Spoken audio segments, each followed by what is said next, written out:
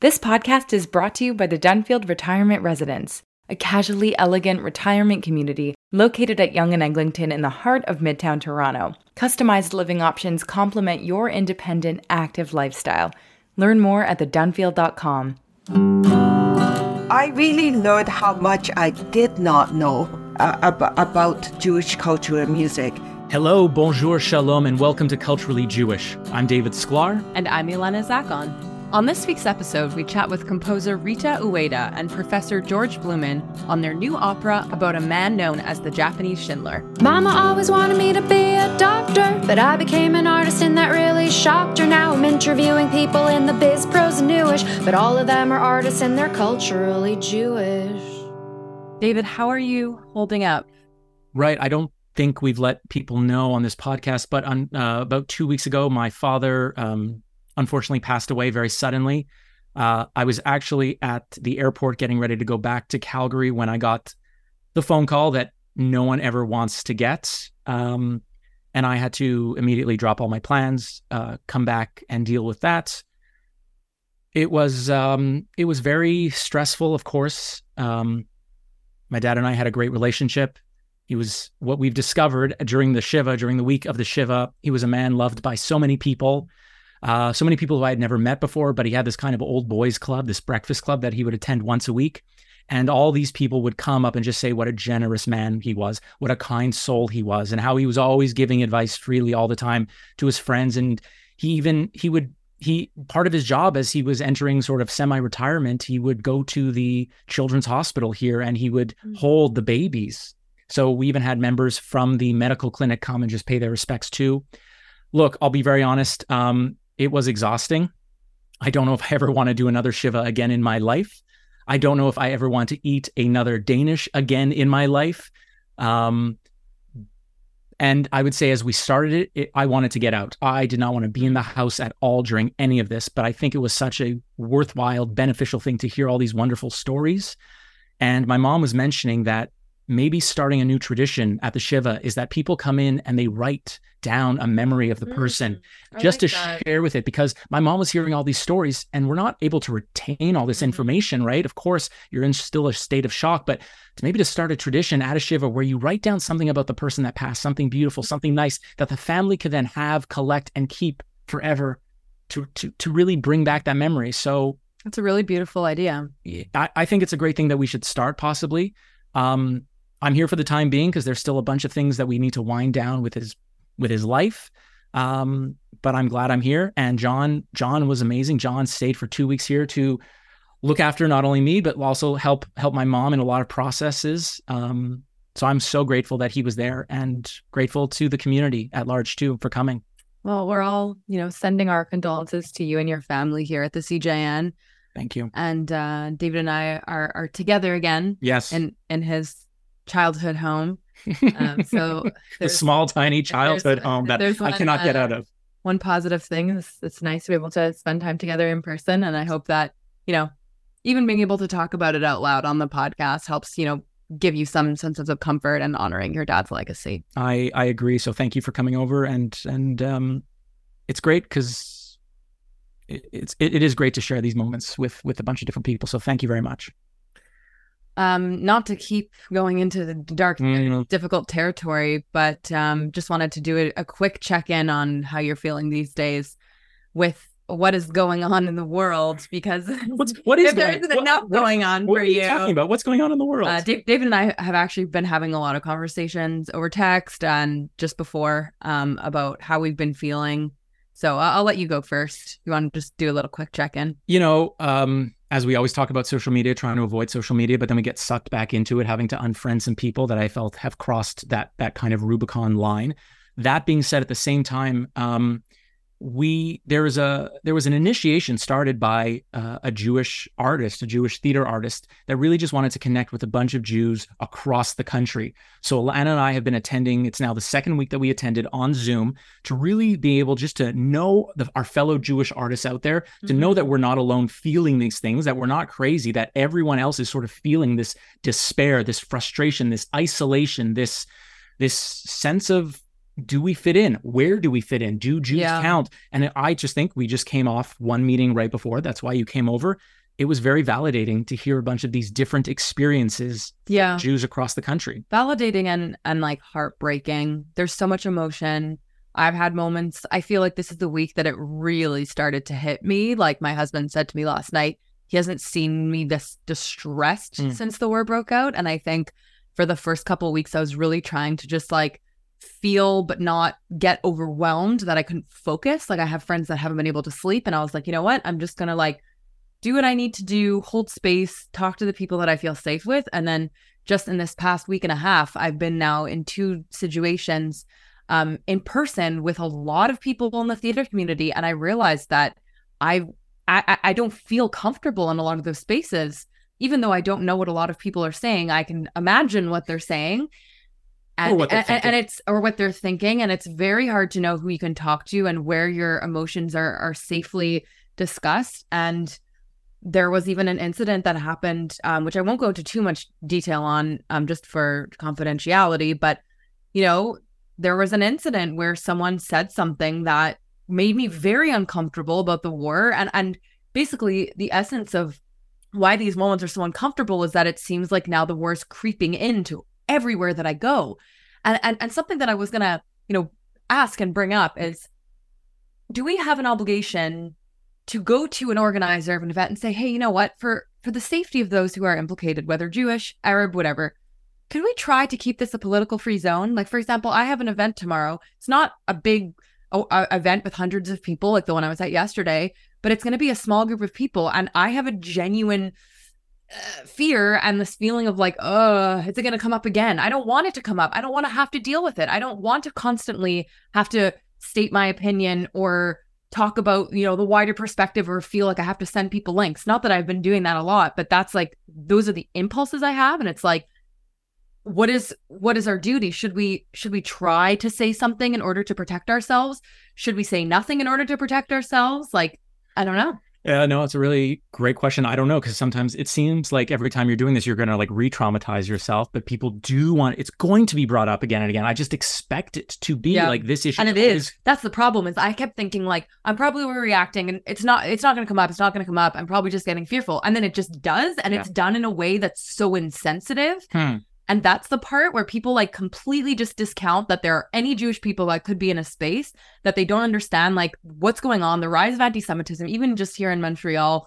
And it's so hard to find that balance of like, how unsafe should I be feeling? There haven't been any violent attacks, even though there's been threats of attacks. There's been gunshots on school doors. Yes. There have been, you know, firebombing in a synagogue, attempted firebombing of a synagogue, the synagogue that I actually grew up going to. So like, these are real things, but at the same time, in the US or in Europe, there's like actual physical violent attacks happening. So I'm like, okay, I'm relatively safe, but yet I don't feel emotionally safe.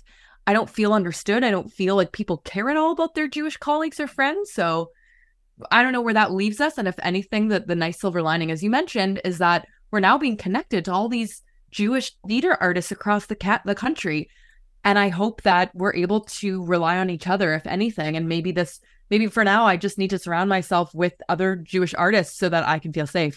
Absolutely. They're a great resource. And if people out there are Jewish artists themselves, then you can always reach out to us to inquire about the next meeting to attend. It goes across the country. It's a little sporadic now. It happens once a week. The times will always change, but there's always strength in numbers. And if you're interested in getting involved, in speaking out, come attend this meeting just as a sharing experience. Let us know. You can always email us. You can email our producer here at the CJN just to find out more information about joining this very worthwhile group. And his email will be included in the show notes of the podcast episode.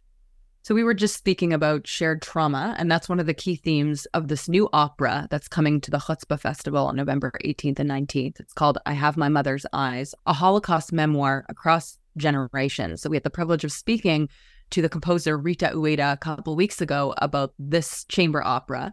It tells the story of Chiune Sugihara, who saved a lot of Jews from the Holocaust. And in the vein of shared trauma, the story of the opera goes between 3 generations of Japanese women and then 3 generations of Jews.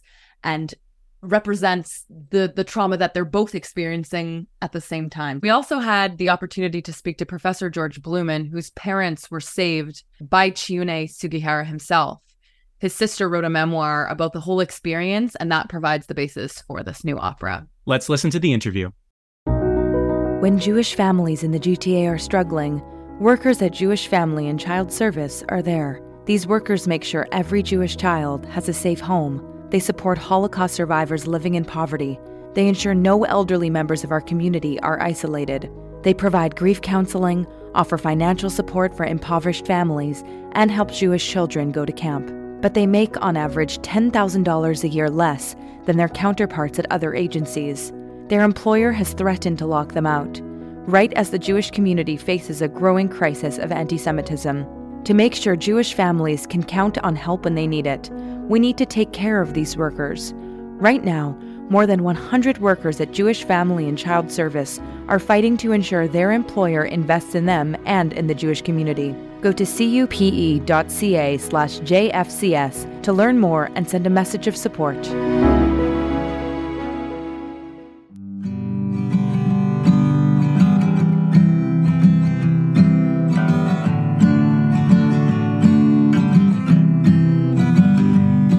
George, can you give us a brief overview of how Sugihara saved your family during the Holocaust? Okay, well, my parents were from Warsaw, Poland, and then after the war broke out, they eventually escaped to Vilnius. In Lithuania, my father knew that they had to find a way to get out. My father's brother and his sister-in-law, they got Sugihara visas, and they visited him and told him about Sugihara. So then he went to see Sugihara.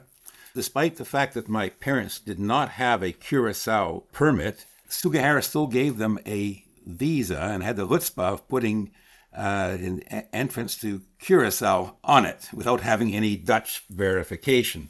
They went to Suruga, Japan, and then from there they went by train to Kobe, and there they stayed for about 5 months.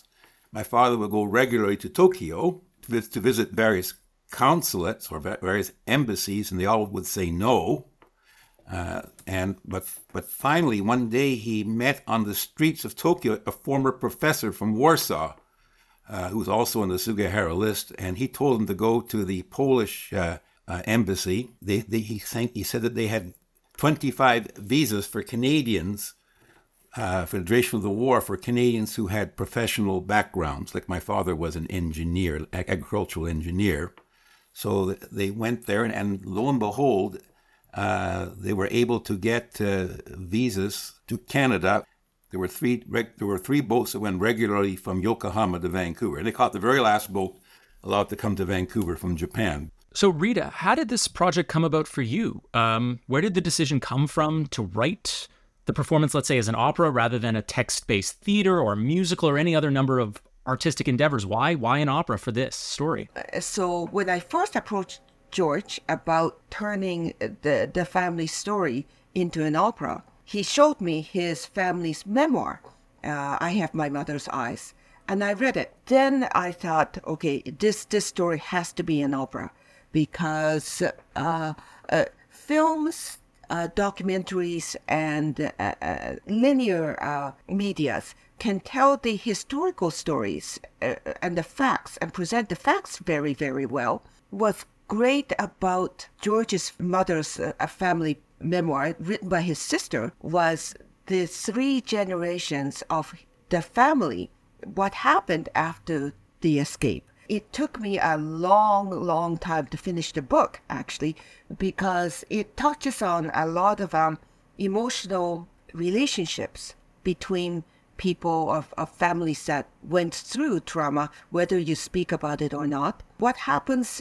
in the next 2 generations? I really love the honesty in the family members and the 3 generations of women. And then George said, oh, there's a parallel story of 3 generations of the Sugihara family. And he said, would you like to meet them? Yeah, so I had George introduce me to Madoka Sugihara, Chiune Sugihara's surviving granddaughter. They have a similar story of how it took them years to get back to Japan, and how the World War II was a traumatizing event for their family. I was really intrigued about how both families have a parallel story, and that really impressed me. But I thought, okay, to tell that story rather than to go, okay, this character did this, and then this character did this, and this character did this. I thought it would be much more interesting to tell the story from an emotional point of view and have people experience the emotional relationships. George, it sounds like you helped behind the scenes. You gave the idea of incorporating the other side of the story in those generations. Aside from that, how involved were you in the process with Rita, helping provide historical context? How often did you two chat while she was writing the opera? Well, we actually chatted quite a few times, if you add it all up. I also provided her with some photographs, which are being used as part of the opera, and arranged for her to meet Danielle, my niece, the third generation, and my brother also. Oddly enough, by the way, I also had an association with Rita's family prior to meeting Rita. I taught her brother. Oh. And I think I even wrote a letter In math. of recommendation for graduate school for her. Wow. It's like It all comes That back. was many, many years before. Wow. Rita, I'm curious because when I was looking online about your work, it says your work, quote, inspires contemplation and dialogue between cultures in flux. What do you mean by that, cultures in flux? And how does that maybe apply to this particular project? So when I write opera, I try to write engaging, relevant stories rather than stories of traditional operatic stories about highborn people and their problems, of who they're going to marry, or their relationship with God, or something like that. And Like the importance of being earnest. Yes. Yeah, and that kind of traditional opera, traditional theater is important. Of course it is. But for myself, I want to always tell stories that are engaging and relevant to the kinds of people who might come and see my opera. So my first opera, 1,000 White Paper Crane for Japan, is about the boy in Dartmouth, Nova Scotia, who taught himself how to fold 1,000 paper cranes and fundraised for the people. And then my second opera, Debris, is about the single park ranger who's responsible for the cleanup of the 92 million tons of debris coming our way. I remember this story. And landing on the West Coast. And the communities of people who said, none of this is garbage. We're going to go through all that debris, find anything that could be traced to a person. We're going to offer to return it to them. So I thought that kind of story, doesn't really lend itself to a documentary, but it certainly lends itself to an opera. At that time, after I finished Debris, I was looking for another story where I was looking for a positive story between my culture, Japanese or Japanese Canadian culture, and also a Canadian story about how about our multicultural society and how we relate to each other in positive ways. So you, as a Japanese Canadian, have already that in. What was it like writing a story that also had a Jewish family in it? Did you learn anything new? Did you know much about Jewish history or Jewish culture prior to working on this play? Actually, no. I really learned how much I did not know about Jewish culture and music, in that I asked George, what kind of music did your parents listen to? And I was really surprised that George's parents listened to the classics, orchestral music, European orchestral music. I do a lot of work with intercultural music, which is an orchestra made up of Western instruments, plus many, many folk instruments from around the world. The Vancouver Intercultural Orchestra, the biggest intercultural orchestra in the world, is based in Vancouver. So I was prepared to work with folk music. But what I discovered is that there are many, many kinds of Jewish people, Jewish culture, Jewish folk music. And the diversity of what exactly is Jewish culture and music really that was a big learning curve for me. I assume you've probably seen the show, George, even though it No, hasn't. I've not seen. You haven't No, seen no. it. Oh wow. Okay. In fact, Well, then never in mind. fact, the whole group. In fact, I believe all the people participating haven't really seen it either. Okay. Well, then I guess It's a world premiere. We'll have to check in the future, hopefully, to see what you thought of your experience being portrayed through opera. So even though you haven't seen the show, it is your family's story. And aside from the amazing production that I'm sure that this is going to be, is there anything from your own history that you really hope audiences in Vancouver learn? If there's one thing that you hope that they remember about your parents or your sister or anything to do with the memoir itself? I always think that one should focus on Chiune Sugihara himself, because nothing would have happened without Chiune Sugihara. And this is a positive story connected with the Holocaust, and I think that that's the most important thing: the remembrance of Chiune Sugihara and the impact and the impact he has on those who survived. That's the important thing. Just to cap us off, Rita, if there's anything that you would like to add about your experience working on the opera, or what you're excited for Vancouver audiences at the Chutzpah Festival to see. Well, this opera is not going to sound like Mozart, mainly because if you're, and I had just gone to the Vancouver Opera's Magic Flute. It was beautiful. It was so wonderful. But this story is not about Magic La La Land. It's about reality, and it speaks about the pain that time does not heal. Right? You lose your entire family. 50 years later, I can't see, I can't imagine recovering from something like this. And so the music is not going to be, it's not going to sound like Mozart. So it's going to be, it will be a contemporary piece of opera. The sound world will be disturbing, perhaps, and hopefully it will engage you at the deepest level. It will be an improvised opera with improvised theatric acting, and mainly because I didn't want the script. The emotional story that comes out of you. I don't think I've ever heard of an improvised opera, or maybe a scriptless opera. That's something that sounds very interesting. Let's see, in 2015, I was a rehearsal pianist for George Lewis's opera called Afterward, about the history of improvised music in Chicago. And I thought, wow, that's very interesting. And I promised myself my next opera will be an improvised opera. So in what ways is it improvised? I'm just trying to picture that. Like the arias are all written, the music's written, and then is it the actual blocking and choreography that's improvised? Like the way that they utilize it? Like what does that actually look like? The music is improvised. So the instrumental players are given certain parameters. They're given rules, but within that rule, they can play anything that they would like to add to the emotional content of the story.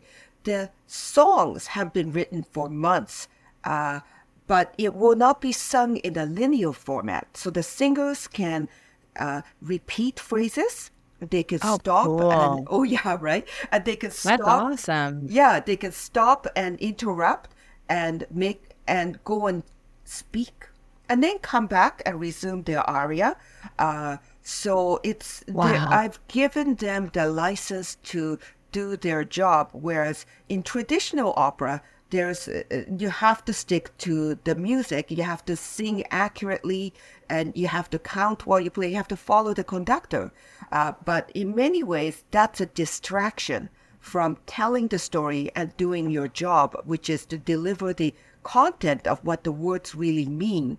So I said to the singers, don't worry, nobody's going to have the music in front of them to say, oh, you sang that wrong note.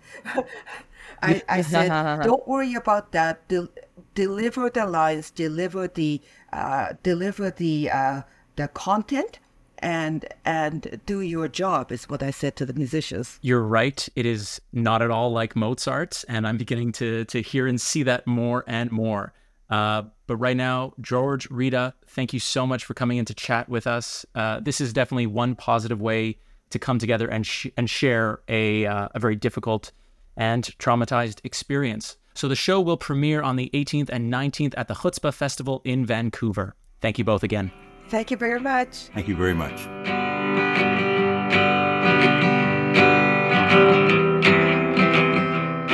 And now we come to the portion of what is happening across this Canadian landscape of ours. Obviously, this opera is set to debut in Vancouver on November 18th and 19th at the Chutzpah Festival. Here in Montreal, the next Siegel Center show is about to premiere Boy Falls from the Sky with Jake Epstein. I believe, David, you interviewed Jake on our old podcast. A year ago. Yeah. A year ago. So that show is his one-man show, all about his experience playing Spider-Man on Broadway, which, if you know anything about the show, was a huge flop. So I have not seen the show, but I've heard wonderful things about it. It's playing from November 19th to December 10th, and it's a compilation of stories and songs, and he shares his experience of being a Canadian on Broadway. Exactly. And his experience of being a very famous Hallmark actor, playing like the Jewish side of all those shows. And we had a chat about that on, exactly as you said, the previous interview I did with him. Take a listen, if you want to listen to my interview with Jake Epstein from a year ago on Bonjour Chai. Also happening right now, I want to bring attention to this. It's online and it's happening right now, and it's on YouTube as well. It's called Bring Them Home, a Broadway Prayer. Unlike during COVID, when a bunch of actors decided to randomly get together, like Sarah Silverman, James Marsden, and Jimmy Fallon, do you remember when they came together to sing Imagine like day 6 into the pandemic? Or has this been wiped from your memory, Elena? It's been wiped from my memory. It was too traumatized. It was early days of COVID. It was pretty awful, but this time I think they did hit it out of the park. So people like Tova Felshun, Jeremy Jordan, if you know Jeremy Jordan, big famous Broadway actor, Billy Porter, and dozens of other artists and musicians came together to sing for the release of over 200 Israeli citizens currently being held captive by Hamas. I thought it was beautiful. It was really beautiful. They're singing Bring Him Home from Les Miserables, but it's Bring Them Home. Definitely check that out. If you're in need of something light and you're based in Toronto, there is an event coming up on November 18th and 19th. Legendary comedian and Broadway star Robert Klein will be performing at the Harold Green Jewish Theatre, and it's billed as an unforgettable evening of laughter, story, and song. And one other thing I want to bring up to our attention, and I will be attending this event. It is here in Montreal on November 16th at 7 p.m. at the Museum of Jewish Montreal. It is called Je vais, tu vas, Shiva, a conversation about death. We obviously all face mortality. This is a great event for Jews to come together and get steeped in the world of death, to make it really less taboo. A subject I know many people don't like talking about. It does touch all of us, and we all can't escape without going through it. So they're going to bring Dan Misha Goldman, a musician and a music therapist in palliative care, Rian Lucier. I'll be there. If you're in Montreal, come and say hello to me.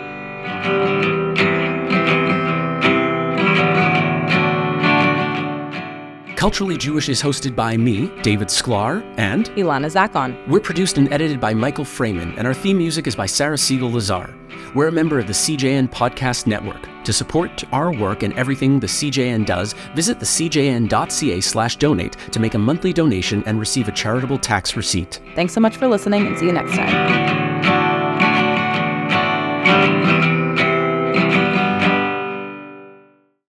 The Dunfield Retirement Residence offers customized living options to complement your independent, active lifestyle. Welcome home. Welcome to the Dunfield. Visit us at thedunfield.com to book a personal tour.